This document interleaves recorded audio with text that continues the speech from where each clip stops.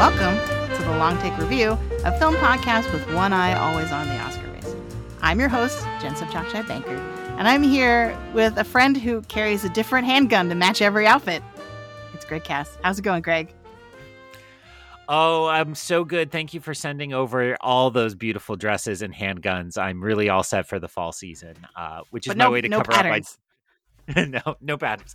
No patterns. I also don't look good in blue, so you've really taken care of me. So,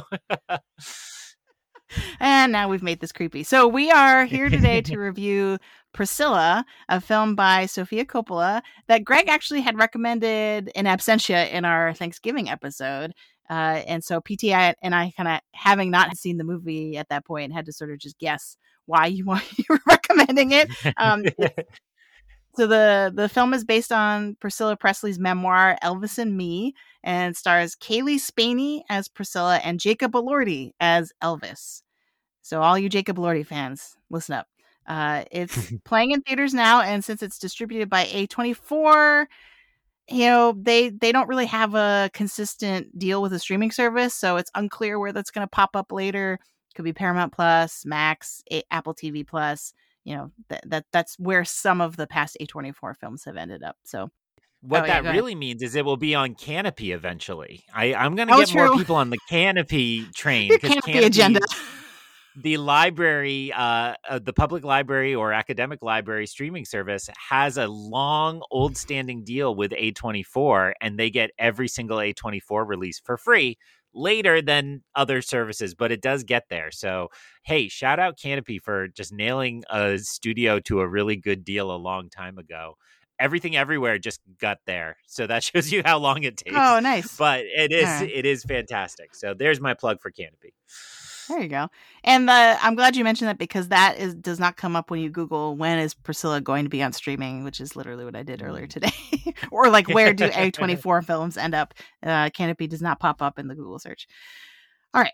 If you are listening to us for the first time, we'll have a spoiler-free section. And actually, we're going to try to stretch the spoiler-free section a little bit longer today. So we'll probably be closer to 45 to 50 minutes instead of 30 to 40 minutes. And we're going to design that for those who have not yet seen the film. And then we will very clearly announce when we're going to shift into spoiler mode for the rest of the show. So, Greg, if folks stick around and want to listen to more of our reviews, how can they do that? Jen, I am so glad you asked. If listeners don't want to miss new episodes when they drop, the best thing to do is to follow the Long Take Review wherever you get your podcasts. Subscribe, drop a rating, let them know that, and by them I mean the algorithm, know that you love us and continue to follow our show. We host the main feed on Substack, which you can find on Jen's review page, but you can also find us on Spotify, Apple Podcasts, Overcast, and more. And hey, even though PT's not here and he does all the work on this part, why don't you give us a follow on Instagram and Threads to see his delicious web comments and content, and every once in a while a meme, and every once in a while just making fun of one of the two of us. So please give us a follow, all those places. He has been bringing his A game, like the Thanksgiving basically like looks like a meme with our logo on it. I thought it was great. Also, film community on Threads heating up. I don't know if you've seen this. But there's been a big push this week to sort of bring back, because honestly, that's what was making me hang on to Twitter for as long as I did, was all the film critics, because that seems to be the default social media platform where all the film critics hang out. And so the fact that more of them were sort of like, hey, let's get this going. Let's network and follow each other. And it was a really fun set of kind of share your favorite movie questions going around yesterday. So that was great. So yeah, we will be on there.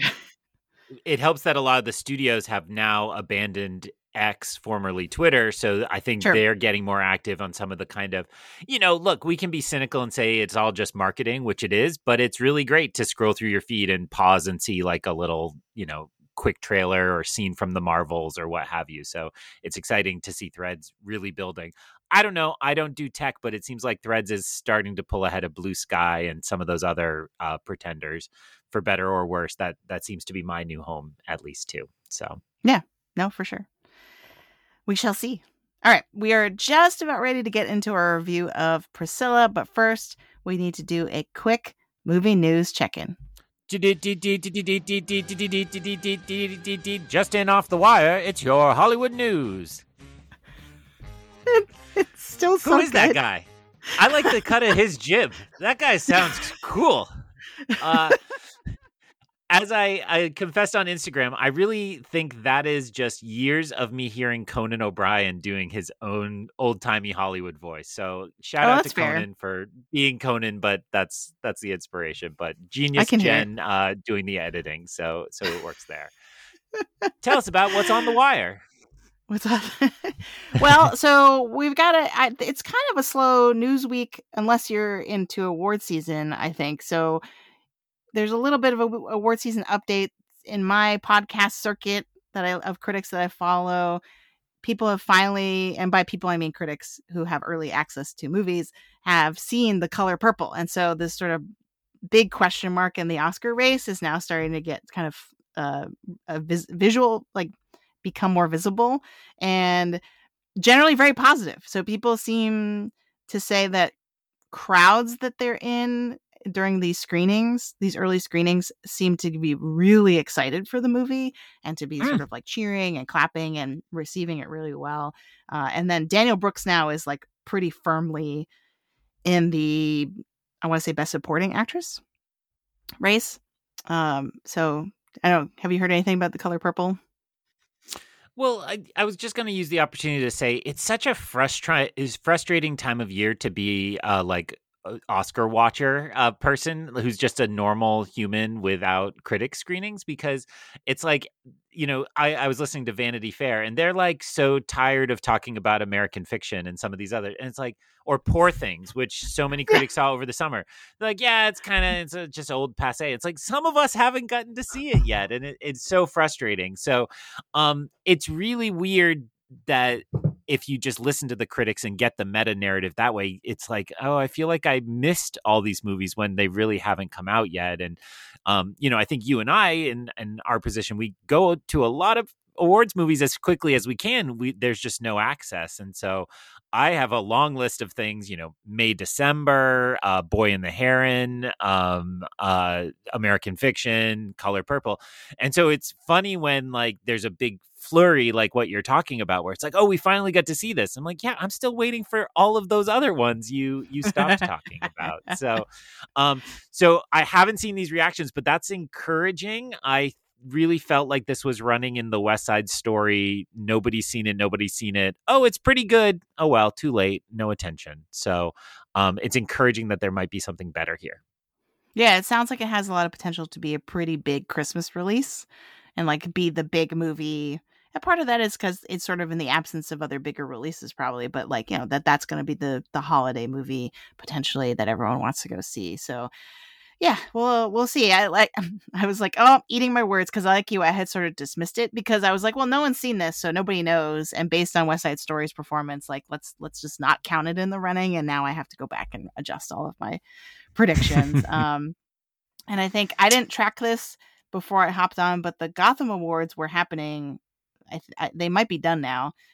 So that potentially is good. That's sort of our first precursor, because the Golden Globes is actually the first actual precursor, but this Gotham Awards is like the first critics group kind of precursor. So and I think their big controversy was that they recently changed their rules so that they don't have a budget cap on films that can get nominated, because they were sort of like an indie film only awards ceremony, and now like Ryan Gosling got nominated for Barbie, and people are like, what?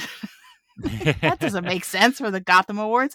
But yes, and I was listening to Next Best Picture, and they were really talking about like this is the make or break point for Past Lives, that like if Past Lives can sort of get a bunch of these awards, then it's back in the conversation in a way that we were sort of worried that it's not. So yeah, so award season in full swing.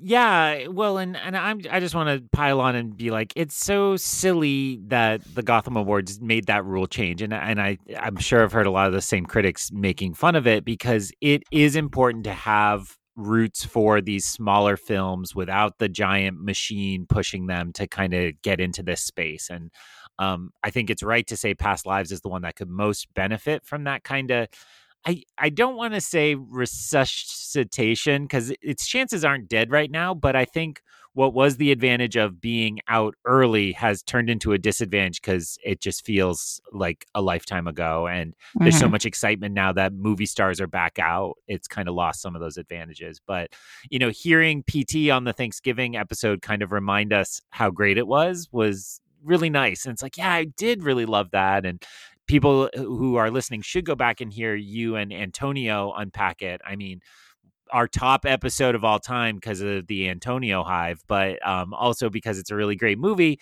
And it's the kind of movie, as you said in the Thanksgiving episode, that this is the kind of one you want to talk about after, right? You got to watch it and then have a cup of tea at home after streaming it, or you go out and have a drink and talk through it. I always love, there was one time, it was Ex Machina. My friend and I saw the movie. We got in the elevator back to the parking garage. We got to our floor, and then it was like, no, I think we should go back to the bar and have a beer and talk about this movie and figure out our thoughts. And that's what Past Lives is. It's a get back down and go have a drink and enjoy it. So hopefully Past Lives can recapture some of that magic. I just want to fill in some strike recovery news because when the strike happened, I discussed on air how I had the night before the strike seen Beetlejuice 2 set up for filming, and Beetlejuice 2 came back and filmed in our hometown again, ours being my family. You don't live here. And so I got to walk by the set, which is very cool for us non-Hollywood people like you and PT, who are, I'm sure, just tripping over Brad Pitt on your way to get your mail. It was very cool to see Tim Burton back in town, and Jenny Ortega, who, to transition to your next story, suddenly has a lot more free time because the Scream franchise has imploded. I think you're right to say this is not a podcast where we're going to parse through the politics of the Israel-Palestine fight. There are much more apt podcasts for doing that. But it is notable to say that when somebody kind of makes a political stand outside of a film and gets kind of summarily fired, without any questions asked, I think that's a little chilling. And again, I certainly think there are times when that is deserved, but it's a little shocking when it's somebody getting essentially canceled for a political belief in a complex, nuanced situation. Now, the fact that Jenny Ortega also said "see you later," I think is pretty baller, and I think the franchise is definitely screwed. Yeah, and I think news stories that I saw framed it as Jenna Ortega was already not going to be on it because of scheduling conflict. But if that kind of feels, and again, I have no fact to base this on, but that to me it sort of felt a little bit like a cover story. You know what I mean? Like that's the nominal excuse, but she actually just doesn't want to be a part of this whole mess, which I don't blame her for. So yeah, that's, I don't know, it's tricky. And I think Susan Sarandon also had a problem similar to this. And the problem is I didn't actually click on these articles to read what the nature of the comments they made were. So it's hard to, I don't feel comfortable weighing in on whether or not these things are justified or not, but it is just the general concept. You're absolutely right. Is really unsettling, and is this just going to keep happening, or is this going to turn it? So yeah, this has happened to Hollywood before, where it's the last place we want political discourse to be taking place is in Hollywood, probably, and yet because of the the visibility of it, that's usually where these things end up. And so yeah, it'll be interesting to see if this is just the beginning of a series of these kinds of falling outs between actors and studios and stuff like that. But we'll see. Real world events are more important, but our job is to talk about movies. And so, yeah, Scream had just gotten some momentum again. It seemed like it was reinvigorated. And so immediately it was we're calling anybody famous who was once in a Scream movie to see if they could please come back now. Cause, it's not going to make a lot of sense to shift away from these two sisters. And I guess I won't spoil some of the Scream movies, but I didn't even know they were sisters. These are true legacy characters within Scream, and that is kind of revealed in the course of the first of their movies. And so it's not like you can just be like, oh, and here's a different kid of a different Scream cast member we've never mentioned before. It's like they got away with it once. And so now Mm. I think the best thing to do is just put Scream away for a while again. But studio's got a studio, and IP is king. So I'm sure we'll get something dreadful that will make a ton of money the first weekend and nothing the second weekend. Oh, yeah, it's tough. Sorry, Scream fans. I was not among them because I'm not a big horror person, but yeah, sorry to everyone for whom this is important franchise. To kind of double back to our Gotham Award news, I looked up. The Hollywood Reporter is updating it live, and Anatomy of a Fall won Best International Feature. At least I think I'm reading that right. Although the nominees next to it don't make sense in that context. So I'm like, what is happening? Because it says All of Us Strangers, Anatomy of a Fall, Poor Things, Totem, and Zone of Interest. I guess that is All of Us Strangers an international feature? I guess I didn't realize that. I think it is. Yeah. Oh, okay. Well, they probably have a looser. It's not a foreign language. It probably is like like it can be, the film can be in English country. And it's not. Yeah. Got it. Okay. So that's exciting. And I think a lot of people are counting that out of the race. Yeah. Well, Zone of Interest is another one critics are done talking about. It's like, show us the movie. I want to see the movie. We just want to see the movie. I saw a trailer for it.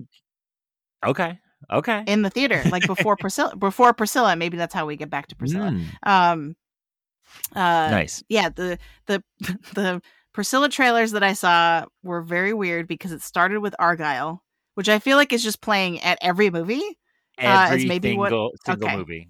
Yep. Okay. Because I was like, oh, that's weird. And then it was like a slew of award season contenders, because it was like Iron Claw and Zone of Interest and a couple others that we often mention but probably haven't seen. And so that was the first time I'd actually seen the Zone of Interest trailer, because I hadn't watched it online, and it looks intense. So I don't get such delicious treats. I have seen the Argyle trailer more times than you could possibly imagine. And all I was going to say is it's weird to see the Argyle trailer, which features an Elvis song, before an Elvis movie, which features no Elvis songs. So I was like, well, at least my fine trip to the theater had that one little bit of Elvis in it. And it's just bizarre. But hopefully there's a lot more good art house movies coming, because I do not want to see Argyle. Yeah, I'm just like, who is going to watch this movie? It just doesn't.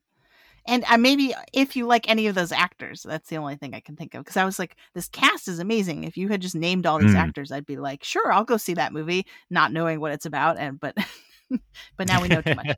All right, so I think we're ready to move into talking about Priscilla. So we'll start with our short takes. So Greg, what was your general reaction to Priscilla? Obviously, you recommended it for our Thanksgiving episode, so I'm assuming your short take is fairly positive. But yeah, tell us your general impressions. Yeah, so I'm gonna bundle in my general Sofia Coppola feelings, which is like. She's one of those directors where I'm like, yeah, I kind of like her. And then I go through and I'm like, oh, I've actually seen like most of her movies, and I tend to go see them all in the theater. So I think I'd underappreciated kind of how much I care about Sofia Coppola as I thought about this. It made my Thanksgiving list. People who've listened to this episode can tell I took the assignment as written, which was, how do you please the crowd of your family? And I thought a lot about my family. And this seemed like something that would please a large swath of them. It's kind of an interesting story. My family likes history a lot. See literally all my picks except, I think, Super Mario Brothers, but let's call that history. And so I thought this was pretty good, and it was a pretty good Sofia Coppola movie. But it is not a Baz Luhrmann movie, and it is not, an Elvis movie. It is a Priscilla story, and I think people, I think what made me like it is it's got a couple great performances. It tells a side of this story that was something new to me, instead of just kind of your familiar music biopic. And it just, struck me. I would not say I like teared up or was upset at all at any time. But like, the story of a woman cast in this way and kind of controlled in this way was really compelling, and the kind of thing we should be interrogating about all sorts of fame, and not even just problematic famous figures. But that's what got it on my list. I definitely thought, like, if I had my afternoon, the Friday afternoon on Thanksgiving weekend, where maybe some family members went out shopping and everybody's looking to just do something lazy, I'd be like, yeah, let's go to this one because most people will enjoy it. Adults, not kids. Kids will be bored out of their skulls. All right. Yeah. So my short take is basically that I was locked into this movie and what it was doing for about the first half, just about. Definitely the first act, maybe spilling over into the second act. And I feel like it captures this mood so well, and especially the isolation that it seems like Priscilla experienced as a 14-year-old girl sort of living in Graceland and, just waiting at the window for Elvis to come back from touring or going on a film shoot or something like that. And so I feel like it captured the sort of isolation in of her sort of being in this huge house and being so young, and how bizarre that whole situation was, which I don't know if I want to explain what the whole situation was, because that that wouldn't be a spoiler necessarily because it's based on their biographies, but if you don't know anything about the story, like, and you want to see the movie, that is part of kind of the shock of it, where you're just like, really, like, this is how they met and how they got together, and like, this is so weird. And so I feel like it captures that really well. And just like, I was listening to the Filmcast review, and I think it's Jeff Kanata called the movie tactile. And I feel like from a production standpoint, like material things are almost like their own characters in this movie in some ways, like in terms of how the camera treats them, in a way that I think really contributes to the story,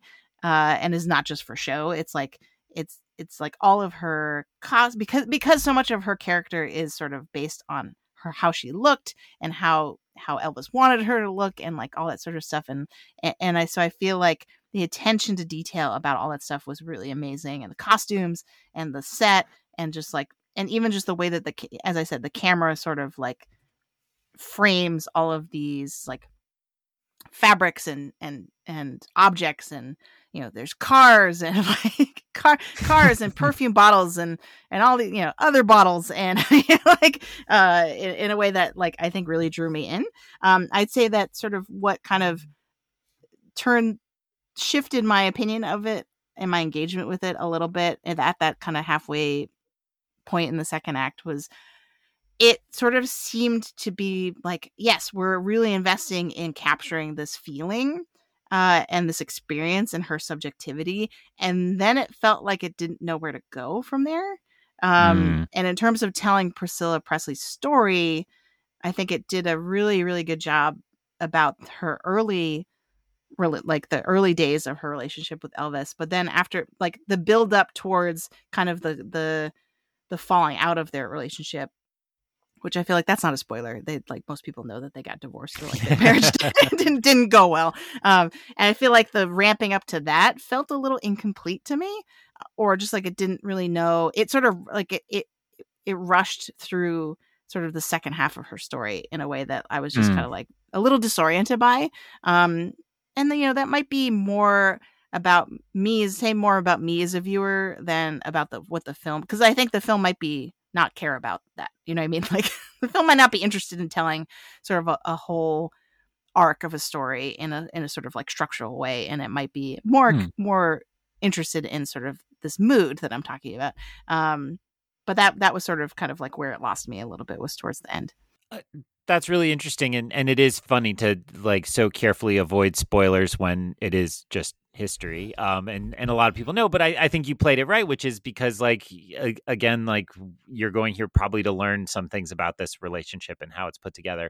And I'll probably engage with those comments a little more once we are in spoilers, but I will say it is funny because there is a kind of grouping of films out at the moment that seem to have been heavily edited. And I would say the moment you're talking about, there is like a segment in the back half of this film which feels like it could have been an hour and got trimmed way down to some kind of use of montage and some other aspects that cover the ground, but very quickly. And that fits with a little bit of what we saw in the first half of the Marvels, and maybe something else that's, historical and, about a famous general that's out in theaters right now. And so I think it's kind of a funny thing, but to this film's credit, for the recommendation algorithm, who should see this and so on. Wait, I got to pause for the sound effect, don't I? There we go. Now it's so official. For the recommendation algorithm, one thing that's a huge selling point for this movie, and again why it got on my Thanksgiving list, it's in and out in an hour 40, I want to say. It is pretty short, and it's really nice to go into one of these big biopics and not have to do hours and hours of work. I mean, I think on this show, we are all fans of the long movie, and we all are signed up to watch the 4-hour cut of Napoleon eventually on Apple TV. But it's like in the middle of all those, I saw Priscilla, and I think the next night went and saw the new Hunger Games, which clocks in at 2:37, I think. Oof. And so I was like, what's nice? Not having to plan my whole day around a movie or stay up into the bleak hours of the morning to see a movie. So recommendation algorithm, if you have somebody, or if you are somebody who's like, I'm tired of these long movies, make short movies. Absolutely. That Ryan Johnson was promoting a hat that was make movies shorter. And I'm there because I do think there's space for the 3-hour epic, but sometimes it's great to just say, like, I got something to say. I want to show you what life was like, and then I'm just going to get out. And biopics run the risk of always choosing. They have to pick where to start and where to end, because generally speaking, they're not birth to death. Some are, but I think this movie chose that all kind of well and had a good length of stay. It didn't overstay its welcome, at least for me, though I see what you're saying about some of the flaws. So for recommendation algorithm, I'd say that probably my number one criteria for who should go see this film is not even necessarily if you're a huge fan of Elvis, though I do want to talk about that factor, but if you're just a fan of the period of the 60s and 70s, because I feel like I was just blown away by the hair, the makeup, the costumes, everything looks like it's of that period, or just is like so transporting. And there's even like sections where the camera work, and I think I was listening to something, I can't remember which podcast now, they were saying that it looks like it was shot on film, but this was all shot digitally, and how impressive. I think it was Next Best Picture, how impressive that was. And there are lots of parts of this film that look like it sort of like tries to recreate, not to the extent the Holdovers does, but tries to recreate a little bit of like what footage would have looked like. Because I think there's a sequence in particular I'm thinking of where there's like a home camera involved, and I feel like it just really captures the period super well. And I was going back and forth. This one question I put in here was, do you have to be a Sofia Coppola fan to like this movie? I think for sure, if you already are a Sofia Coppola fan, you probably will like this movie because it has a lot of the similar touchstones, I think, and like it's definitely fits into her body of work. Though not unlike you, I think I haven't seen a ton beyond Lost in Translation and maybe Virgin Suicides. I don't know if I've seen a bunch of other Sofia Coppola movies. So I think you're right, and I really appreciated Sean Fennessy on Big Picture was pointing out we celebrate male directors a lot. And look, who's speaking out loud right now? When Wes Anderson does the same old Wes Anderson thing, I like throw a parade and do a dance in the streets. And yet I don't think female directors often get extended that same credit. And, I think in exactly that same way, this is Sofia Coppola doing Sofia Coppola, and it's good, right? It's a new version of that. And I think you're right to say I don't think I've seen Virgin Suicides. Maybe we can cover her career between us, but not either of us at all. But I would go Lost in Translation to Marie Antoinette to this. And I think there's a real strong DNA there that is playing with some of these same themes. This is sometimes called a gilded cage, right? Which is, Mm. a woman seemingly in a life of luxury that is trapped in that life in certain ways, and that's really cool. And just because you shouted it out twice, the production design is incredible. So if you're just a person who likes fashion and you kind of put the old timiness on it, or the period vintage on it, but it is just fun, and it looks like a much more expensive movie than this is. They seem, as far as I can tell, they built Graceland up outside of Toronto because they weren't allowed to film there, and just managed to kind of really create. I like your quote from Kanata of tactile, because it from the opening shot, which is Priscilla's bare feet in the deep plush of the carpet. You're just like, you feel this movie, and I think that's all a credit to it. And so even if you're like, the story, these figures, I don't care so much, it is worth kind of just in some of the kind of craftsmanship, it's worth looking at and enjoying. In fashion and makeup and hair, which, is not my bag, but as the editor of a college fashion magazine, I have to note that it is, really fun to kind of languish in those areas. So you get your students to listen to our podcast. Oh, absolutely. Yeah, lean into it. All right. So I do want to talk about, because on the Thanksgiving episode, I had said I will not take my mom to go see this movie. Guess what I did this weekend? I took my mom to go see this movie. Well, it was more because, so my, the other comp I'll say is, if you really like the Diana arc in The Crown, that this actually has a lot in comp. To me, I saw a lot of parallels, especially not the season that just dropped, but the previous season, where they sort of show Diana getting married to Charles, and sort of that same sense of isolation and kind of boredom, and like she doesn't know what to do with herself, and she doesn't know she doesn't fit in with anybody who's there, and kind of like showing that life. The gilded cage, I guess, I really like that description of it. I feel like if you like that, then you'll probably like this, or at least be interested in this. But yeah, so I want to go back to this question of like, is this movie for Elvis fans? Because I initially was like, I shouldn't go take my mom to go see this, because it is showing Elvis in like an unflattering light. It shows, I think it treats him like a complex person who has issues, and so it doesn't totally vilify him. Like, he's not like a mustache twirling villain in this, but it's not particularly flattering in most cases. And so, like, do you feel like people who are very attached to Elvis and his music, and Elvis as the pop culture icon, like, should they avoid this movie? It's a really interesting question, because if I loved Elvis, and I don't, but if I did, I would want to see Jacob Elordi's performance of him, because it is worth seeing, and it's so different than Austin Butler, and really good too. Like, I mean, I'm not hating on Austin Butler, so I think that would be really interesting. But you are correct, and just to speak what we've maybe implied, there's a reason why the estate is not engaging with this film, why they denied the rights to the music, and even spoke out against the film.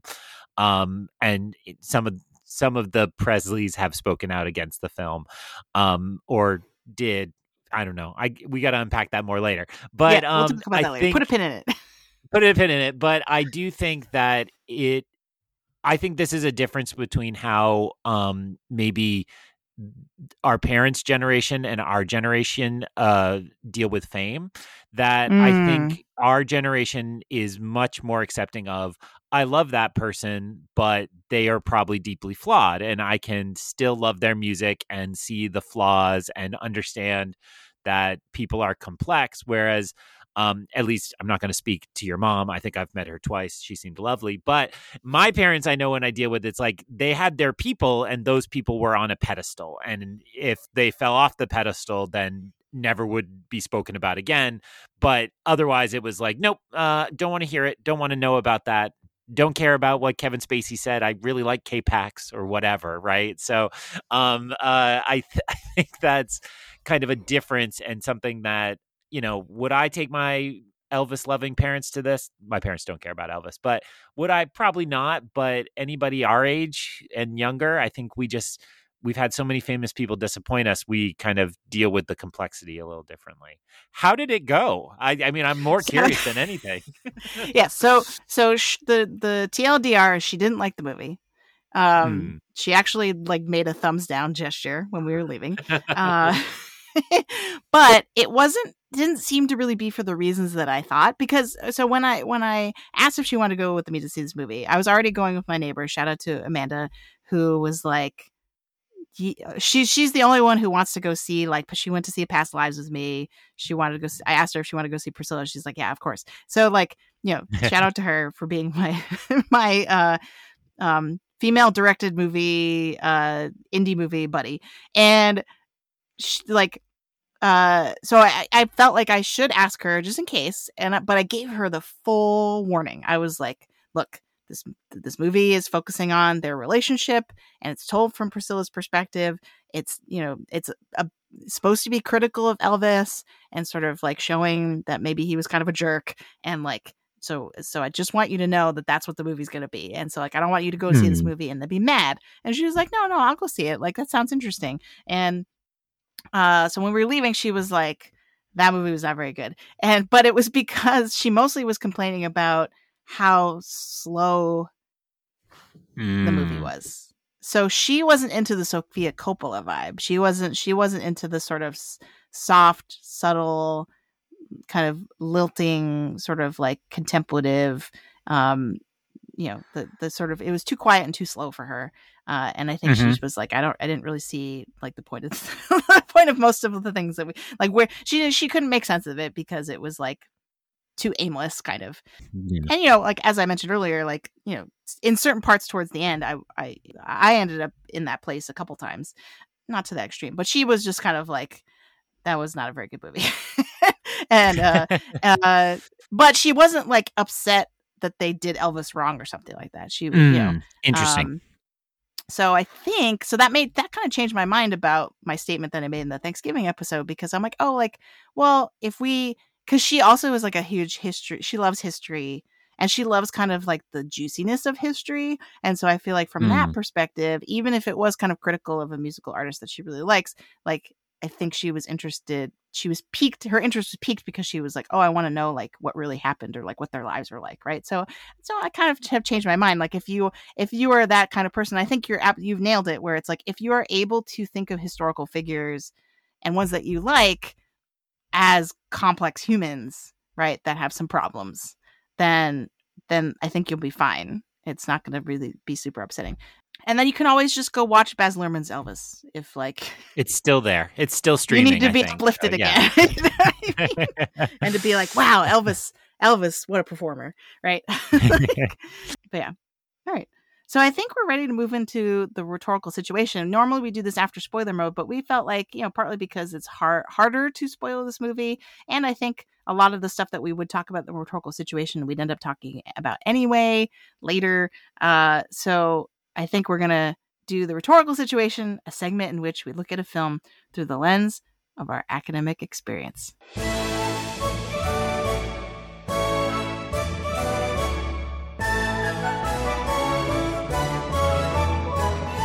So in the teaching of writing, the rhetorical situation refers to any contextual factors that influence composing and interpretation. There are so many contextual factors. I mean, where do you want to start, Greg? Do you want to start with like, there's a whole other Elvis movie that just came out last year, and that's kind of like bearing down on this a little bit, or just like the Elvis factor in general? Where do you want to start? Yeah, let's tackle the Elvis context first, because I do think that's a really interesting question. So let me lay out how I view this narrative, and then you offer your corrections, or if you have no corrections, your interpretation of like why this happened. So, well, the narrative I saw is, prior to the previous Elvis film, there was a huge amount of excitement. It's like Baz Luhrmann, it's going to be back to kind of Moulin Rouge Baz Luhrmann. Forget about all the kind of weird stuff he's done since then. We're going to get that thrill and that excitement kind of applied to a big flashy story about Elvis. And then the narrative became, ugh, this is actually about the Colonel. And it's a really weird performance and it's kind of bad. And I would say the critic class turned on that movie opening weekend or prior to opening weekend and it never recovered. But then there was this kind of groundswell over the course of the year of, I think, it was assumed to be largely older audiences kind of like loving that movie. And its final kind of reputation seems to be like actually kind of a crowd pleaser and something that people enjoyed despite not having a lot of success at the Oscars. I mean, it had certainly some meaningful nominations and all that. And then in the context of that, I think Priscilla at first got this kind of like, oh, we're doing this again. And then the studio slash Sophia slash Priscilla Presley, the living human, living human. Yes. They kind of decided, well, let's really position this as the other side of the story. And I think when you get to the studio, they almost went for like a behind the curtain, true Hollywood story angle, where it's like, let's tell you the real story, the truth. And I think all that is kind of interesting now that critics have seen this and kind of reacted in a way close to what you said, which is like, well, if this is the real story is like, oh, a bunch of gross, creepy stuff happened and now we don't really care. So that's how I see the kind of year in Elvis. Correct whatever you want, but then offer like, why did this happen in 2022/2023?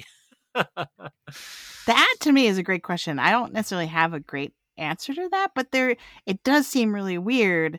And it might just be that like we're kind of slowly working our way through iconic musical artists, and that like, you know, the next up is about the Michael Jackson biopic. Probably, that's not actually a thing that's happening. Like, there are no reports that that's in development. I want to be clear about that. But you know what I mean? Like, I feel like because there was a period, it was a while ago, but where like the Beatles were like like the Beatles one album came out, and like there was the documentary, the anthology series, right? They re-released all their music. So it might just be that we're kind of like just working our way down the list. These like famous musical artists, I guess. But it is really interesting to think about like why Elvis and why now.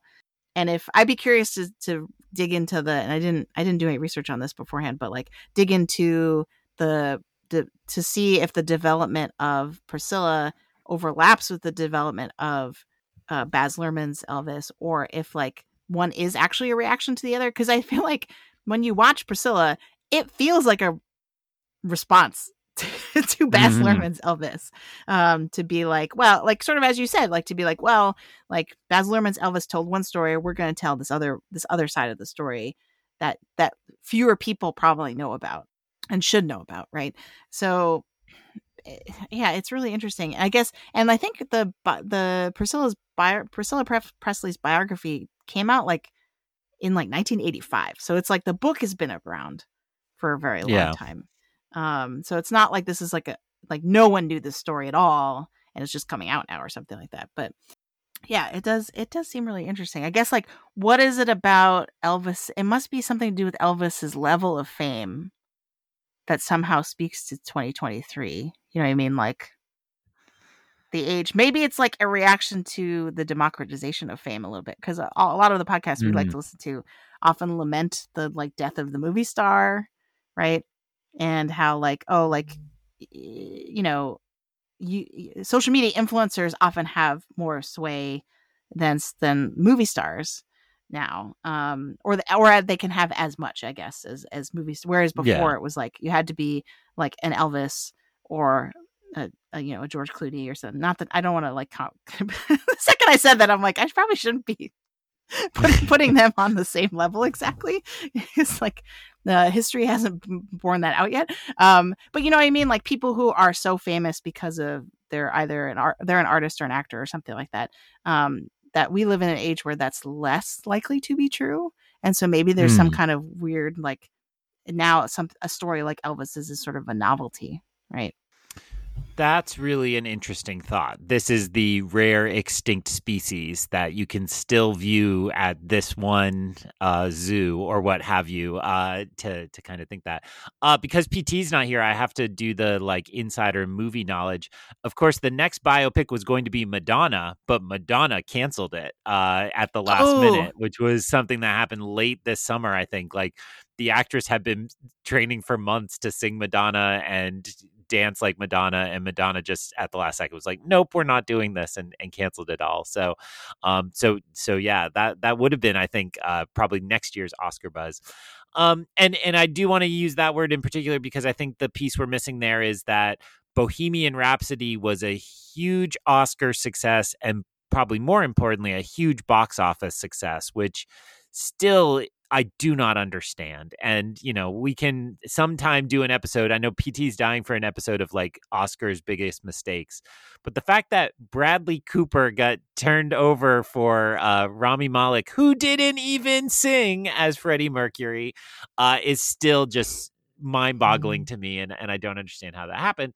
So I think you're right that kind of commercial idea, and this is also the same moment where a lot of Broadway shows are popping up that are doing the like catalog musical, I think it's called, where you just buy a band and you tell an original story or the story of the band or singer or what have you by just using their music. mm, It is kind of a version of the IP grab where it's like people will show up for Elvis and for the Beatles or what have you, even if it's not the same thing. So I'm gonna selfishly then transition over to my question in the rhetorical situation, which is we have seen. I mean, Bohemian Rhapsody is not the first, but it is kind of the big one in this modern wave of just a huge number of music biopics. And so when I teach rhetorical situation in class, I spend a lot of time talking about genre because genres are things students are familiar with from their Netflix queue, from the library bookshelves. Haha, we'll pretend they go to the library. But they are familiar with this kind of idea of genre as a category of art or text or what have you. And I always can, build on that understanding for students by talking about genre in academic context. And it's like, yes, you were told the 5-paragraph argumentative essay was the only thing you'd ever need to write again. But what if we think about that as a genre, and a genre that is meant to have certain so I teach genre as a constellation of conventions, which comes from Aristotle, I think.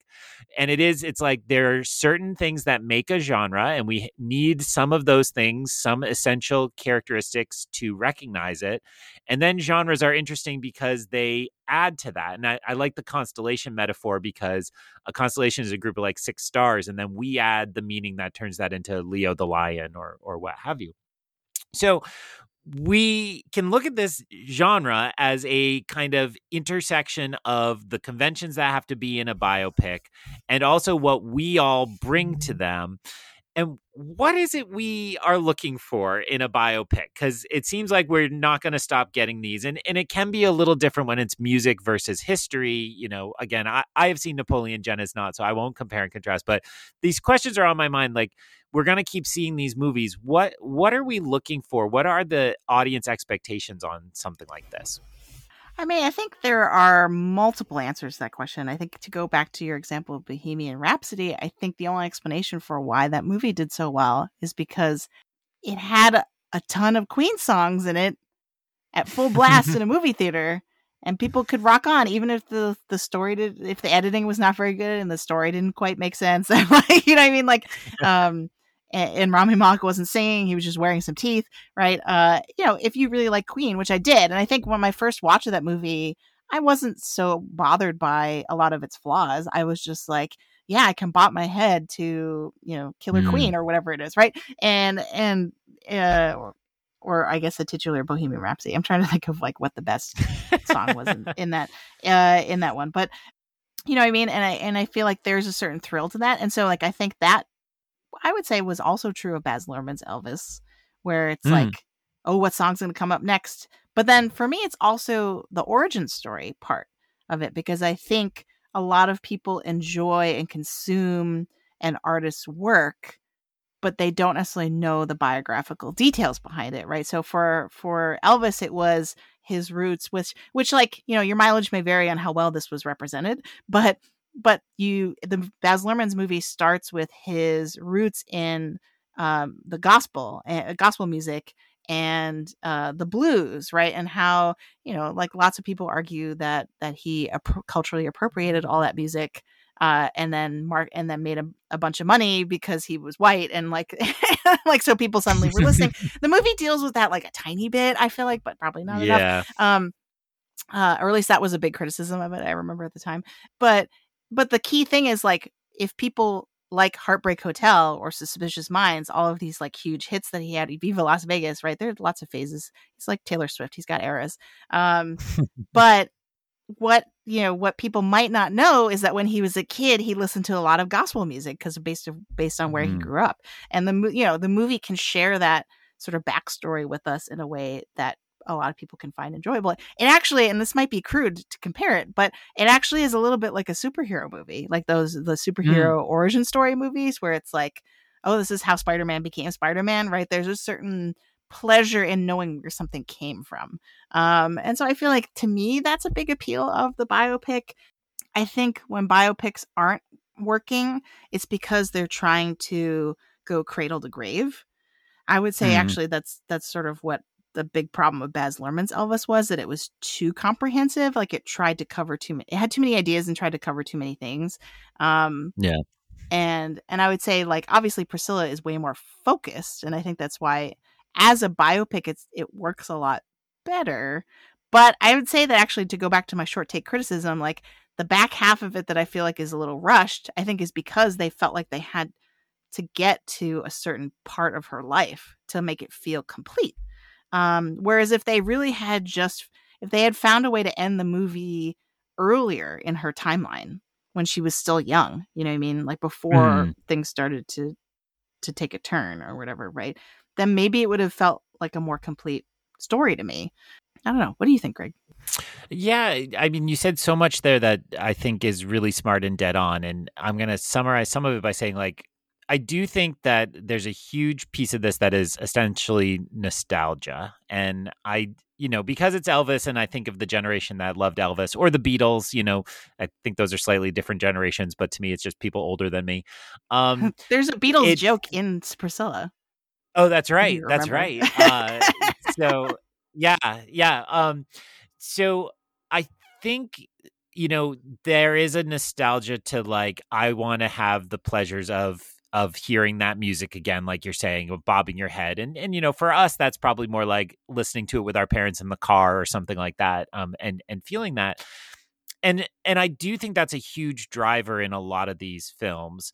And then the opposite of that is the tell me what I don't know about this. And this is, again, just summarizing what you said. And so it's really interesting that you have those two competing dynamics. It's like, confirm to me that what I loved is still good, and also tell me what I don't know about it. And those can be really opposed. And I would say this film, in the context of that struggle, I think didn't please a lot of people because it wasn't enough of the Elvis story to feel nostalgia. And maybe what you're saying, keeping it broad still, because you just masterfully avoided spoilers, so I can't blow it now, is that, there's not a lot that goes beyond the public record of their marriage in a lot of ways. There's a little. I'm not going to totally dismiss that. But it isn't, like you said, the origin story. And I think your comparison is apt, because a figure like Elvis seems superhuman, seems like he does great feats that nobody could possibly attain. And so we do want to kind of unlock, like, how was it that person? And, there are been so many. I was just thinking about Rocket Man, which I think I saw opening weekend and then haven't thought about ever again. And Rocket Man did a lot of that, where it felt like this is a person, like, who descended from heaven. And it's just, like, incredible, the talent that Elton John has. And then it's like, okay, move on. Like, so we did want to unlock where that comes from, and I think you're right. The only other piece I want to put in play, because I hear so many critics make this point across all the different critics I read and listen to, and it's the Dewey Cox point, which is a few years ago, Walk Hard by Dewey Cox came out. And it is, I did not see it when it came out. I saw it finally. I was like, so many people have mentioned this. I got to see it. But it is like the perfect spoof of these films. And it just decimates the genre. Like it just, every single bit of that film is just spot on parody of all of those things that are really cloying and terrible in these movies. And that's not to dismiss the genre. There are a lot of these good genres. So into that mix of like, are we looking for nostalgia? Are we looking for the behind the scenes? Then you add in, now these films have to do something that breaks out of that mold, or else they're just going to get made fun of and do something different. And I think I saw the David Bowie documentary last year. In calling it a documentary doesn't really capture it. It was a Moon Age Daydream. I'll look up the That title in sounds right. a moment. It was phenomenal. I am not somebody who does recreational substances, but I'm like, man, I wish I was on some recreational substances for this, because I think it would have elevated the experience. But it to me was like, we can't do the standard biopic anymore, and it had to break that out, and it was trying to do something really different while still using archival documentary footage and performances and kind of walking you through the career of Bowie. But it was like really much more much bigger than that. So I do think Priscilla strikes me as the kind of biopic where it's like we had to break totally out of the mode, and it is a movie about Priscilla, not Elvis. I just don't want to lose sight of, but we still don't know exactly what that's going to be. And the reason I asked this question in the outline is because this is the movie I've been to in the last easily 5 years where the most people have walked out of. Kind of girlfriends on a seemingly like girlfriend outing. A very funny young couple that walked out, and I assumed they were walking out, and then the husband or boyfriend came back because his keys had fallen out of his pocket and was digging around in his seat for his keys, and then left. Awkward. So that was shocking to me. It's only an hour and 40 minutes, but that told me people are not getting what they want. And I think your comments about your mom's reaction help illuminate that. Maybe it was just too still and slow for some of them. But my gut was they wanted an Elvis story, and this is Yeah. not Baz Luhrmann's Elvis, and so they're bored and just want to go. Or maybe they wanted the Baz Luhrmann version of Priscilla. You know what I mean? Like Yeah. maybe they wanted to see more of her taking like having like attitude and like, you know, putting on the eyeliner but being sassy and empowered. Like that's not this movie, right? It is very kind of still and quiet and introspective and melancholy, because you just, you know, it's everything that could be glamorous is sort of cast over with a shadow. And so yeah, maybe they were hoping for kind of the glitzy fun time version of the story. I think it wasn't your letterbox review. Shout out to the women in my row who thought this was going to be a romance.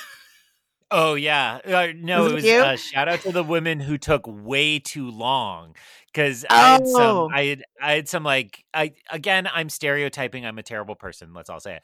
I had some Jacob Elordi fans in my row, and so as soon as he started appearing as Elvis, it was like, ooh, like, you know, if that would be if they were on a sitcom, but I it was mean, essentially that.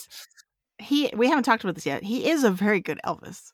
That's what I was Yeah, actually really he's surprised by. phenomenal. Yeah. Yeah, And he's he's a really total good. dreamboat. I mean, he's a good-looking guy, and people should see Saltburn too, because you're like, oh, I get it. I totally understand the kind of worship of him. And so then like I'm just like deep in the movie, like an hour in, when everybody else is like, oh wow, her life was terrible.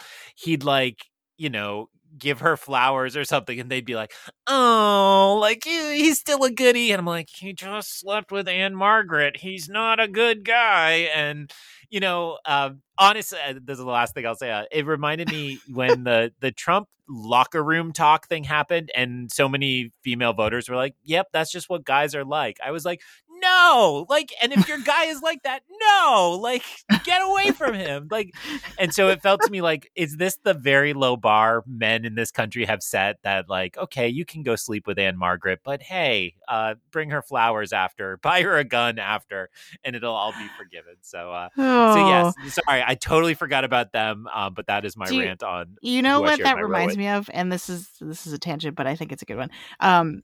So Disneyland a while ago had a live show version of Frozen, and the time I went to go see it, there were people in the audience. I it was far enough away that I don't know. I can't just say anything about their age or their gender.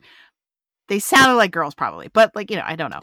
And like the part where, and I guess spoilers for Frozen, so fast forward if you somehow haven't seen Frozen and don't want to know what happens. But the part where, like, is it Hans? Like, but the prince that turns out to be bad. Yeah. Like, there's an early song where, like, he and Anna are, like, falling in love and they're being very cutesy with each other and stuff like that.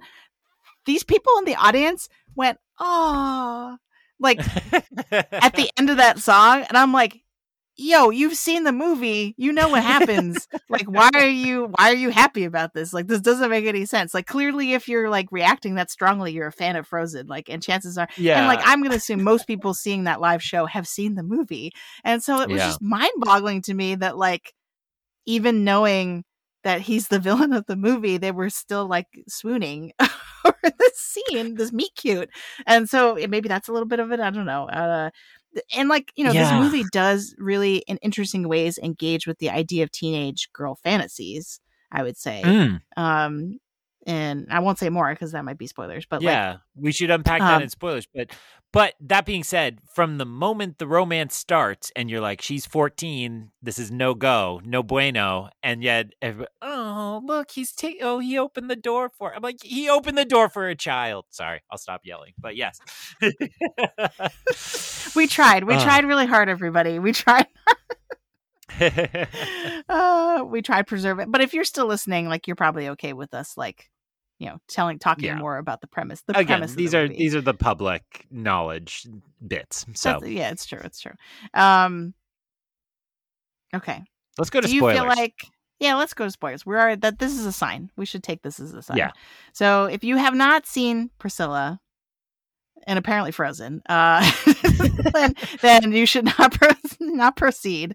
Go see the movie. The movie is definitely worth seeing. And I would say now I would change my position that if you are an Elvis fan, I think it is worth seeing because it's worth knowing this piece of his history through Priscilla's perspective.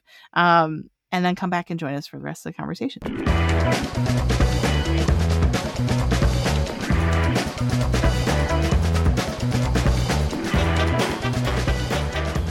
All right, so I think we should start with, since we are already bumping up against it and starting to talk about it, like, how does this film portray Elvis? And, like, how bad is it? Because we've been tiptoeing around it. We've been alluding to it. Let's actually get into it. Like, how is Elvis portrayed in this movie? Jen, boys will be boys, and we should just excuse. No. All right. So I think here's my problem. The estate is pissed off because they show Elvis doing drugs and sharing drugs, particularly pills, with Priscilla from pretty early in their relationship. I'm not sure exactly. She might have still been a minor. It's when they're in Germany. They're still in Germany. Yeah, that's right. And he's like, take this. They give this to us in the army to stay awake during fights. Like, and so that's you right. have to go wake up to go to high school tomorrow. You can take this so you can stay awake. So that's what the estate is mad about, and I would say that is like 50th on my list of things. So I'm gonna just give the broad strokes. And it's also in Baz Luhrmann's movie. It's not like pills aren't in Baz Luhrmann's Elvis. If you like Elvis, about it then. He did drugs. Like, I'm sorry, you just know this. So, so my kind of broad strokes will be: this presents Elvis as a deeply flawed man who turns those energies into the manipulation of Priscilla. And I would not always say he's conscious of what he's doing, but what he is doing is grooming a 14-year-old girl and transforming her into a fantasy that he gets to put on a shelf and literally, in some cases, never touch, never engage with. And she becomes a toy in his collection, right? A car that he puts in the garage with his money and is just totally, treated. She's objectified in the very literal sense. She is turned into an object, not a human being. And so he comes off as just a total creep and total weirdo throughout, even if I will give the slight out that he's not conscious of the choices he's making. But you loved him in this. Go on.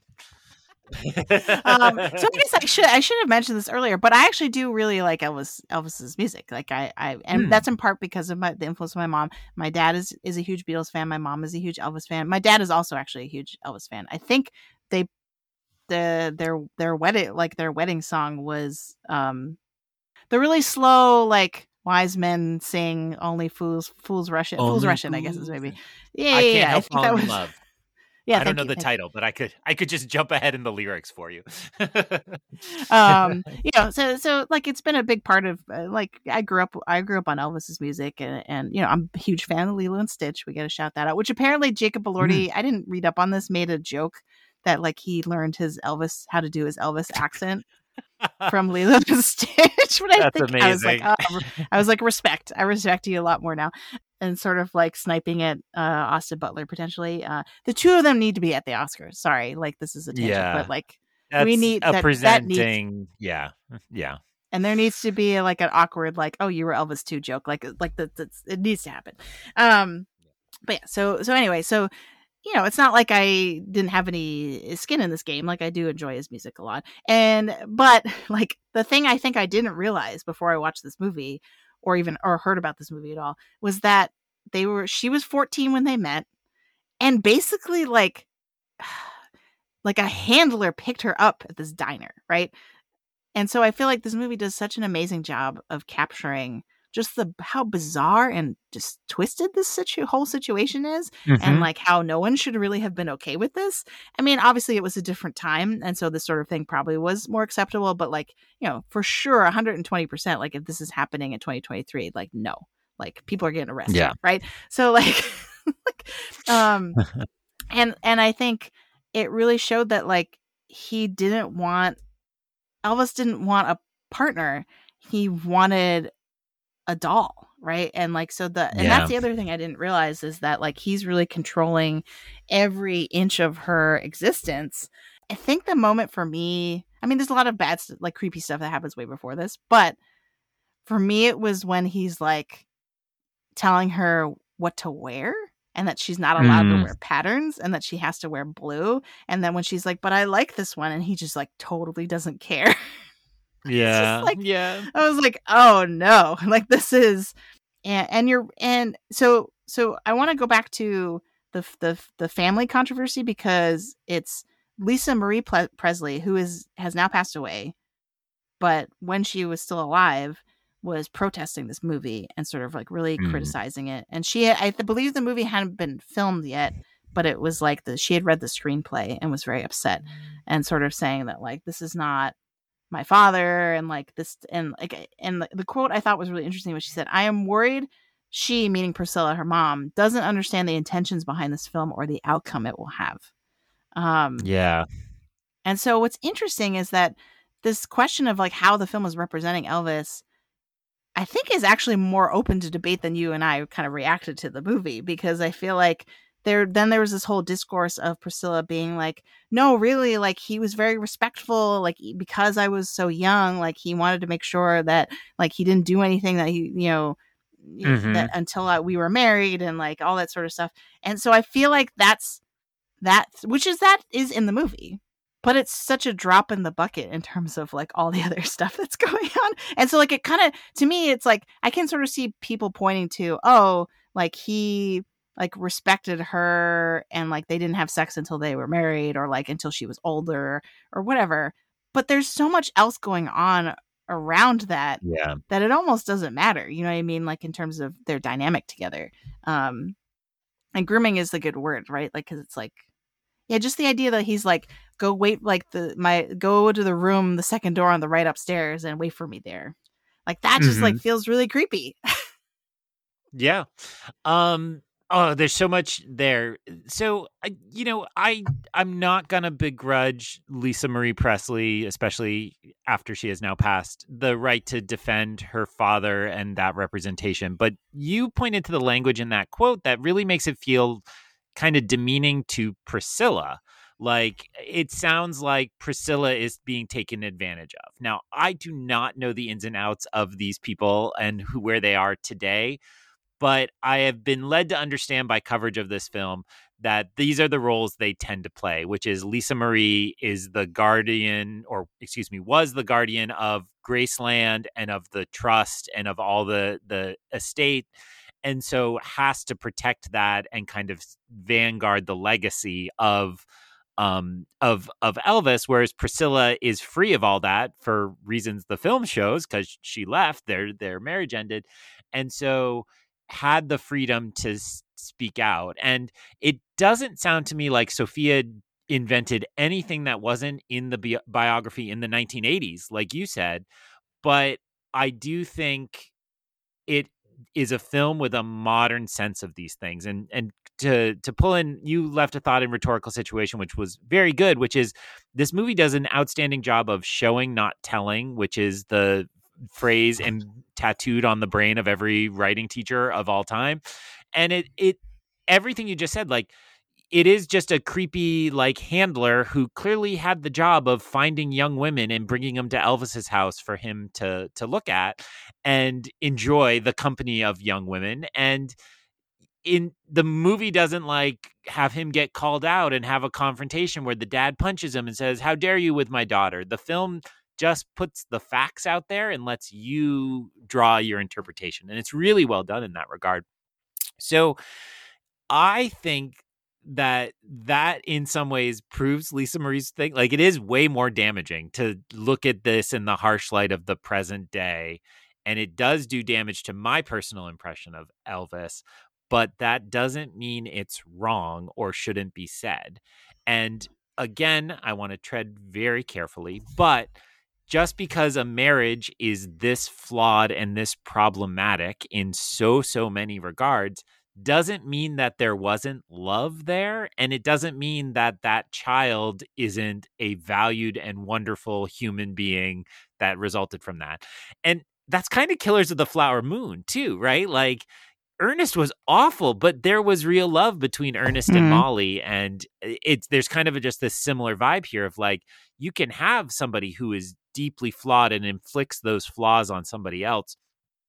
And yet that doesn't mean there's not love and affection there. I mean, Priscilla drives that Cadillac out of that yard with great glee and should have, but there's a reason why the song playing, I mean, there's a lot of reasons, but the song playing is Dolly Parton's "I Will Always Love You." And it's beautiful because it's like she will always love him for who he was and the life they had and all those things. And so the fact that me, John Q, knows nothing about Elvis, can have all that complexity in mind, I think speaks to the power of the film and undercuts Lisa Marie's argument about it. Yeah, and like there's a line in this where she says, "If I don't leave now, I'm never going to leave," which I believe is the one line that actually exactly overlaps with the Baz Luhrmann film, because there's that Mm. scene where it's the scene in the hotel room where she basically shows up to tell him that they're getting divorced and she's leaving him, and he's like, "I should have seen this coming." So like that is where I was like, the multiverse is colliding. Because it reminded me so much of the other movie. But I think the yeah, and it I don't know, and it shows. I mentioned earlier about how this movie engages with sort of the trope of like teenage girls fantasies, right? And the line where the creepy guy who like seems to not care to be a chaperone at all, right? Like he's like, "Oh, she'll be fully chaperoned by my wife and I," and they just like Mm. peace out after. Like they're not paying attention at all. Yeah. Which I'm sure is by design, I guess. But but he says, "Do you like Elvis?" And she goes, "Of course, like who doesn't?" Right? And so the idea, and I think the movie does such a good job of showing that like she has to lead this double life of like she's still a teenage girl who's a fan of Elvis, but also has to be this like very mature romantic partner for Elvis that gets kind of swept up. And so like, and the contrast between like her parting with the I think people call it the Memphis Mafia, like the entourage of like all of Elvis's friends that he goes and hangs out with. The dude bros. Like, yeah. The fact that she like gets like the contrast between showing her trying to keep up with them and hanging out with them, and then cut to she's sitting at a desk in like a school uniform trying not to fall asleep, like I thought was so powerful because it really showed that like, yeah, she had to somehow, like they still had her going to school because her parents were like, you can't go to Memphis unless you graduate from high school. Right. And so she's just living this double life in a way that Elvis doesn't have to. Right. Because Elvis gets to kind of freely dip in and out of their relationship, but she has to kind of like deal with this duality of like her being a child who has to graduate from high school, but then also Elvis's girlfriend somehow. And yeah, I think that was probably my favorite part of the movie. Yeah, that was the weirdest season of Alias, where I mean, it feels like that kind of spy thriller, almost like you're saying with that double life.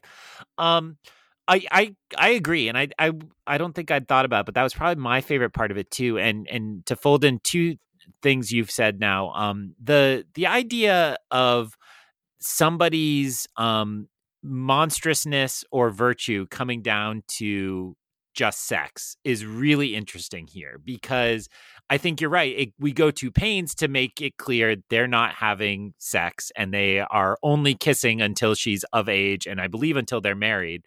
And she, in the beautiful teen girl part of it, is like horny because she's a teen girl and is with Elvis all the time and wants to sleep with him. And so it was really refreshing to actually feel the sexual coercion going the opposite way. And in that, no way challenges how monstrous his behavior was, because that's the truth. Like, sex is just one tiny part of the kind of toxic domestic relationships that we interrogate. And I think society tends to focus in on that and like, oh, he never crossed that line, so he's okay, the end. And it sounds like Priscilla in the book and in her talk here, kind of ascribed to that, like he was a gentleman. And it's like, no, he wasn't a gentleman, because being a gentleman means listening to your partner. And if it's legal, I'm not endorsing anything other than that, but like giving into their needs as well as yours. And what is clear in the film is that the entirety of literally everything in his life, but their relationship, is on his terms. And she is in no way a human who can express her own desires, or if she wants to make out, if she wants to do things. And the one time that he asked her opinion, the one time he asked, what did you think about the song? And she says, I don't know if I liked it. Is when he throws a chair at the wall. You know what I mean? Like, so yes, like she's not allowed to be her own person. Which is why I think it's so powerful. The one thing I did like about the ending was like the actual terms in which she left, right? Where she's like, I'm not leaving you for another man, I'm leaving you for a life of my own. And I feel like that the film does such a good job of demonstrating the need for that, right? How she never had that when she was with him. Which is, it's so fascinating. And like even where the many things cracked me up with this movie, actually. The gun joke that we made at the very beginning, where she just like, and again, this is like showing, not telling, which for the people I went to the movie with was very frustrating, but I, as a writer, I definitely respected. And like she's just laying these outfits on the bed, and then there's a gun that is perfectly color coordinated and matching to each outfit on the bed, and it's just like, then there's nothing is said about it, right? And there's so many moments where nothing is said about anything, right? And yet, like, and that was actually the criticism of my neighbor and my friend Amanda, who saw the movie with me. She was like, I just wanted to get to know her more. I Mm. wanted to know who she was as a person. And I feel like since she didn't say anything the whole movie, I didn't get that opportunity. Now, a lot of critics would say that her Kaylee Spaney's performance is so internalized and that she's doing so much with her expressions and stuff like that there's an you could argue there's enough there. But I would actually say that that's a deliberate choice on the movie's part, that it's like Yeah. she didn't get to be a person. So we don't get to know her because she didn't get to know herself, right? Like she didn't get to develop her own identity. She was always sort of defined by her relationship with Elvis. I think that's exactly right. And that I wouldn't even feel like I was building a stretch of a defense by saying that. Like the point of the story is the way he manipulated her.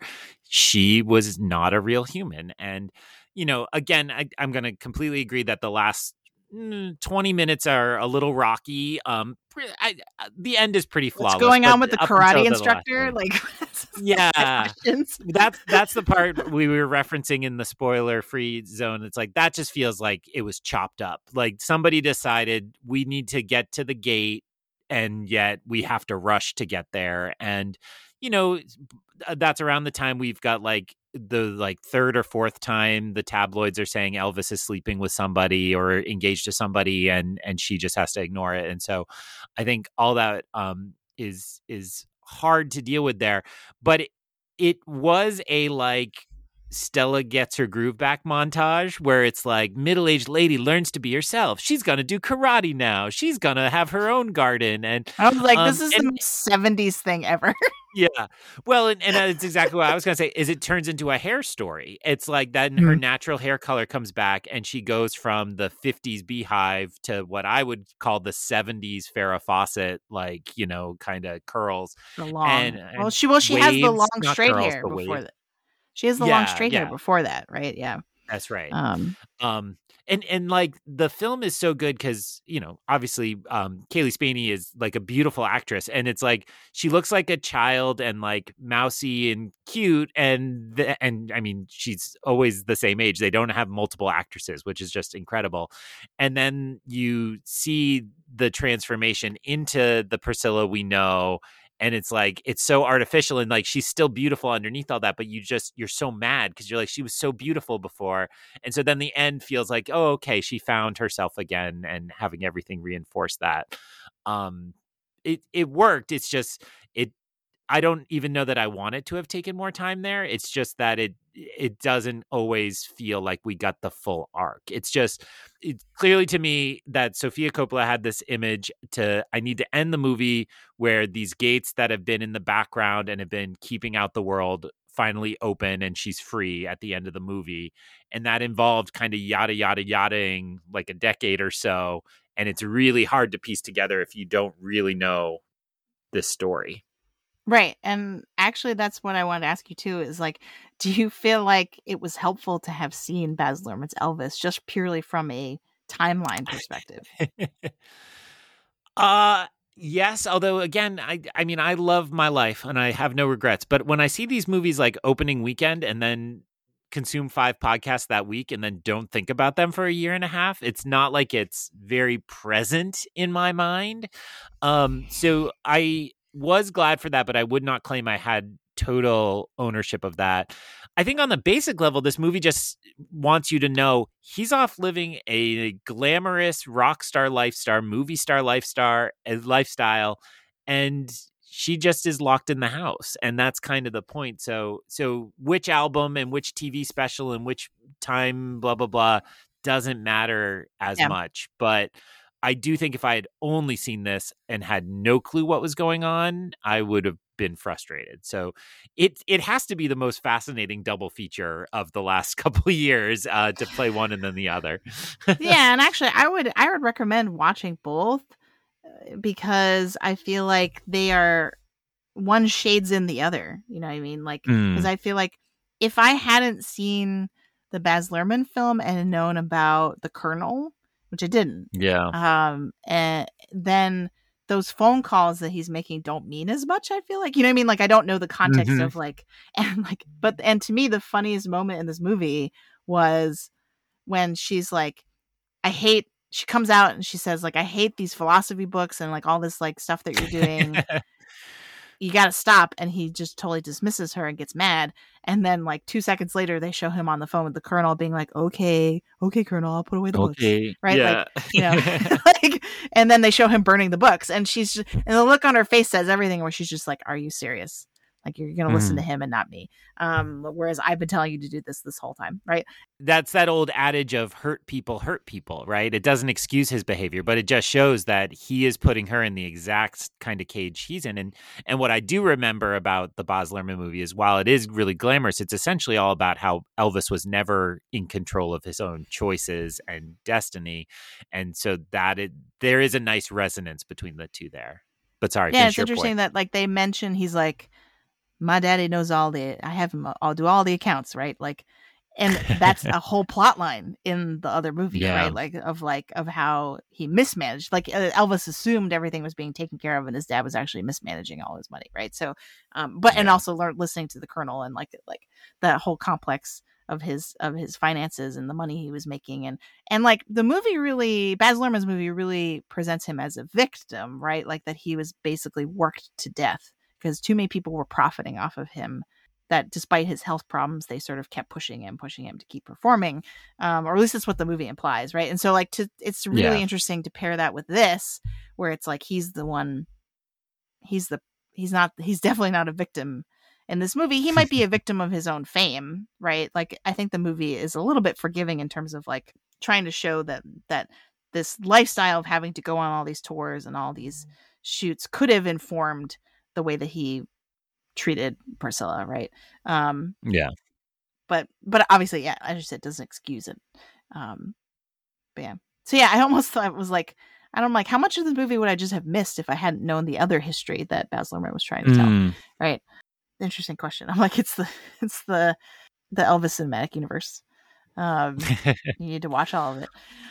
Yeah, well, the one thing we haven't talked about that I just want to shout out, I don't even have anything that intelligent to say about it, but one aspect of this that is incredible is the physicality of just putting Kaylee Spaney and Jacob Elordi on screen, two, again, very attractive people, two vastly different heights. So Yes. Kaylee Spaney is 5'1", and Jacob Elordi is 6'5", which means that is more than Elvis and Priscilla. There was a large height gap between them. Priscilla is a petite woman, but the way that like in just they look like they can be happy and in love, and they look totally glamorous, kind of coming out of Vegas casinos and all that.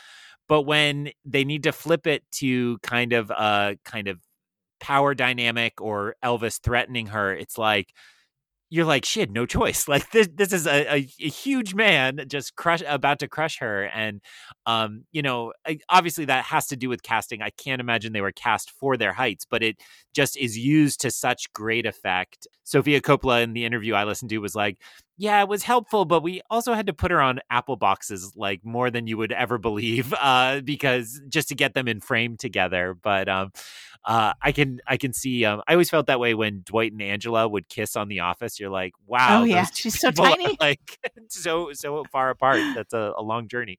But I just want to shout out. It was really fun and really great. And I'm not going to spoil Saltburn whatsoever, but a very kind of different role for Elordi. But he similarly towers over Barry Keoghan. He's 6'5", and so in those moments, it doesn't ever have that kind of same dynamic. But I was like, oh, he's a wee guy too. Like, I don't think he's that tall, but it was funny to kind of see that physicality across these two films in this weird. That's the other cinematic universe going on, right? The Elordi CU. Right. So you have to get it caught up on that one. Okay, yeah. Hopefully, I can see that soon because I want to make sure we review it at some point. The last thing I'll say before we move on to Oscars to watch, because I just thought of it and I was like, oh, that was a kind of a good point. So again, I'm going to shout out my neighbor Amanda, because she pointed out when we were walking out of the theater, wow, Elvis was really, really into the Madonna horror duality, right? And so it's like, and to go back to your earlier point about him, how different interpretations of him being a gentleman with Priscilla, and I feel like the darker reading of that is like that he had some really psychologically questionable desires surrounding her virginity, right? Like that some, Yeah. you know what I mean? Like that there's something weird going on there, right? And to the you can psychoanalyze that in a whole other episode. Probably have enough to say there. The line when he's leaving Germany that says, "You have to stay the way you are." That's how I picture Yeah. you. That's also what you're talking about right now, right? It's like, you have to be the virginal schoolgirl that I can fantasize about and keep in my collection. You don't get to have desires or have contact with other people and so on. So you mentioned before his like weird Bible phase moment. I didn't know that existed in Elvis's life, and it reminds me of how much guff Marilyn Monroe gets for like when she started dating Arthur Miller, and it was like, oh, suddenly she's wearing glasses and carrying around a book, and I was like, wait, Elvis did this too, and yet I haven't heard about this. So it was illuminating to see that, and I think it all folds into that weird dynamic he had, and it feels like there are still large parts of this country that, overemphasize virginity and, abstinence as the clear path to virtue. And, the warping effect that may be having on people, I think is explored here in Elvis. So it's interesting. All right. I think we're ready for Oscars watch. So, Greg, how much do you think this movie is actually in the Oscars conversation?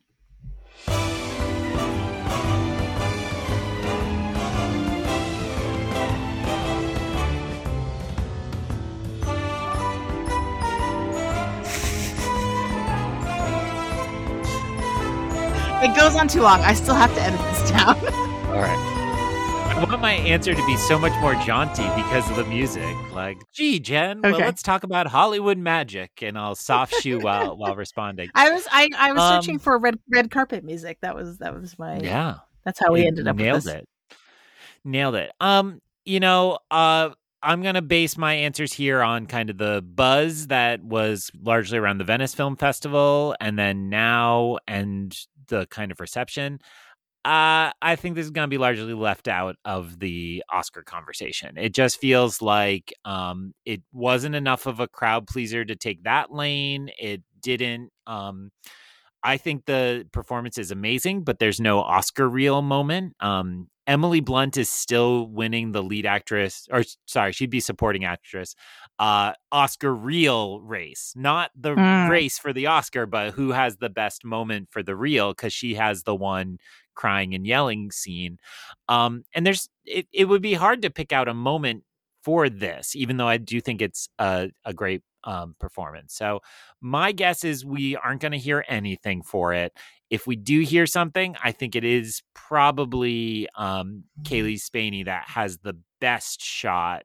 And part of that is what I mentioned before about the way she's able to move from 14 to 40 kind of across this film. And by all accounts of the filmmaking, often in the same day, they'd like shoot some schoolgirl scenes in the morning and then switch to, full hairdo and so on in the afternoon, which is pretty incredible to think about. Yeah, I'd say that I don't see it either. I'm actually leaning more towards it could have a shot at adapted screenplay more than anything else. And part of that is just because of Sofia Coppola's track record. Like the one Oscar she's won was for a screenplay. It was for original screenplay for Lost in Translation. So I feel like that's a possible thing. But yeah, I think it's one of those films that if it gets in at all, it's just going to get one nomination somewhere. I feel like lead actress is probably pretty stacked. So I don't know if I don't think she can make it in either. Because it's right now it's what, like, I guess is Carey Mulligan going to go lead, or is she supporting? I can't remember now. For Maestro. For Maestro, I think lead, but that's one lead, that could go either way. But yes. But she's probably campaigning, and it might be one of those things where Maestro, she's another movie all the critics have seen and are tired of talking about, but we haven't seen yet. Yes. Well, yeah, obviously it's like Lily Gladstone and Emma Stone, and I mean maybe Annette Bening, but maybe not. Probably at this point, probably somebody from Color Purple, like Past Lives, Fantasia Barrino. Right. So there's just a lot of there's a lot of people who are firmly in the race, and then like whole slew of maybes. And so Yeah. I feel like it's very likely she gets lost in the shuffle. Um, I think if this had had a huge opening and was really driving box office, there'd be a strong spot up there. But by all accounts, it's still Emma Stone's category. And, I mean, in your list just now, you didn't even get to Margot Robbie, which would oh, have that's right. surprised Summer Jen. But I think is a real maybe. Like she belongs in that maybe category. Same with Greta Lee, unfortunately, even though I think she's fantastic and so on. Um, I always wish these categories were based on like they could be in the Olympics you get your technical score but it's out of a different number depending on how many hard elements. Like I wish that's how they valued these parts because I do think it's a really difficult part compared to some of the ones you just listed. There are a lot of difficult parts in there. I mean, Annette Bening swimming like endlessly just forever. But it was a very challenging role to do all these ages, to do it so well. And I think what she's probably gonna get out of this is like a few really great offers for cool new roles for her next project. Although I guess she already has a film in the can with Kristen Dunst, which is how she got Oh, recommended nice. for this. But I don't know what Oh, the I think I did equivalent is. hear that. Yeah, there's that a big picture that they talked about that. That sounds familiar. Yeah, I think so. So the other thing actually I just thought of is like I can see this getting a lone craft nomination, Mm-hmm. which I don't know why I didn't think of that earlier. But like costume, hair, and makeup, I feel like it could get in there, and then nothing else. Because it's period. It is towing that line of like the Academy prefers older period pieces to have be the random nomination, but like Cruella got in for costume and Yeah. hair and makeup, I want to say. So and like so, it's the right era potentially. So that's definitely a possibility. But again, it's one of those things that like if it starts getting a lot of precursor awards for whatever reason, or critics kind of rally behind it, then that could turn the tide a little bit. But right now, I would say I would be pretty conservative and not really count it in. I don't think it has a shot at Best Picture. But yeah. But that's okay. So It's still yeah. good. And it's still, there is this common complaint that this is the scale of movie they don't make anymore, right? The budget point on this and the kind of quiet nature of it. And I think we're both advocates of that kind of movie should exist. And we love the Oscar races. And one of us is crazy enough to see every single thing nominated. But it's also okay if we don't, if it doesn't get that exact prestige, it can still be kind of a beloved movie.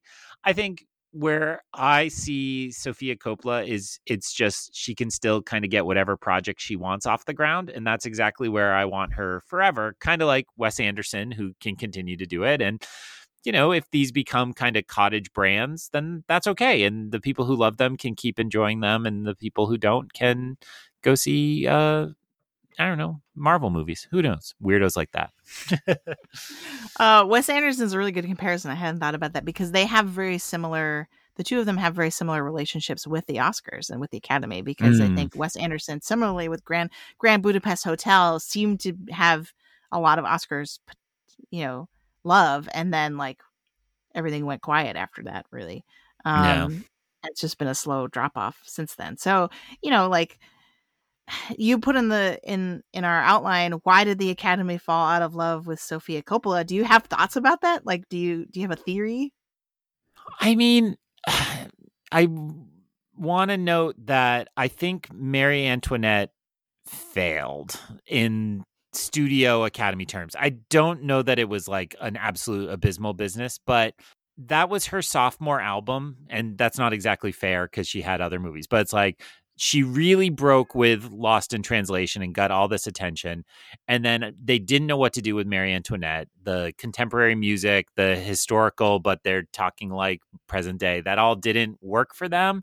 And so I think as soon as that got kind of, pushed back, then just a lot of what followed. And, Amanda Dobbins pointed out on Big Picture, she's had a like trying stuff period the last few years. Her last movie was in the middle of the pandemic. I remember it dropped on Apple TV, and it was like it was Bill Murray and Rashida Jones, and it was kind of This is On the Sophia Rocks. working. Yes. Okay.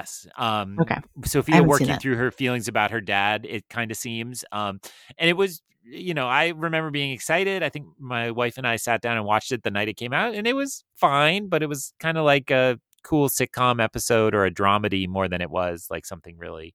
So I think that's all to say. I think it's a little bit of a bad second album, and then just not doing. I mean, The Beguiled was not really awards fair either, so I think we're kind of staying out of it. But as I would say about Wes Anderson, that's fine. Do your thing, make the art you love, make it for the people who love it, and don't worry so much if the normies don't get it. Or whoever. I was gonna say well said, but then you used the word, you invoked the term normies, and now I can't endorse that because I was getting made fun of for that forever. All right, so I think that's a wrap. Greg, where can folks find you on the internet for all the fine work you do? People can. Well, of course, as always, thanks for being on. It's such a joy to be on the podcast whenever we get asked to, and to also have an excuse. Like the other night, I was going to go to bed, and I was like, I got to go see Napoleon because I'm going to get the call, and the call's going to come in. So it's always good to have an excuse. And then PT PT messed that up for us. Yeah, it's coming. That will probably be our episode after this. Long take fans who, again, when you get this late in the episode, we're only talking to PT, so it's fine. So people can find me online at eyeoncanon.com, EYEONCANON. That's my Substack with a recent entry about Star Wars The High Republic, which is about books. Gasp. I also read in addition to seeing movies. And I'm on Instagram and Threads at eyeoncanon, spelled the same way. I just saw you got your fancy new High Republic lightsaber. I wanted to put it in the background, but I couldn't make it stand up right. So we'll have to don't break it. Get that rigged up for next. Nobody wants that. All right, and you can find me legacy lightsaber, and it's heavy. Those suckers are heavy. I've never had one before. They are. Yeah, they are. I have the Ahsoka one. They're heavy to the point where I'm like, am I actually going to like carry this around with me? Probably not. Yeah. Anyway, you can find me at Sopchockchai, SOPCHOCKCHAI on Instagram and Threads, and you can find me at Qui-Gon Jen on Letterboxd. And since PT is not here, we gotta pick up the slack and plug the show one more time. So you can follow us on social media at The Long Take Review. We are mostly on Instagram and Threads, and you can also subscribe to the podcast wherever you get your podcasts. But we are hosted through Substack, thelongtake.substack.com. And you get a twofer. If you subscribe to the podcast there, you also get all of my written reviews, which I don't know. It's the last week of classes for me. I don't know if I'm going to be able to squeeze out a Doctor Who review, but that's what I'm hoping to do at some point, because that first anniversary episode was really good. But hey, so Doctor Who pod after all 3 specials air, I wouldn't say no. We could think about it. All right. Yeah. Cool. Let's do it. I already have Jim Clements, who was on for our indie Dial of Destiny episode. He's a huge Doctor Who fan, and he already has been like, are you doing a Doctor Who episode? so yeah, there's interest, there's demand. We can do it. Well, thanks, Greg, for a great conversation. Thank you. About an unsettling and yet very good movie. And thanks everybody for listening.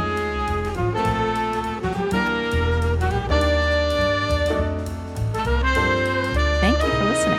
You can follow The Long Take on Substack at thelongtake.substack.com.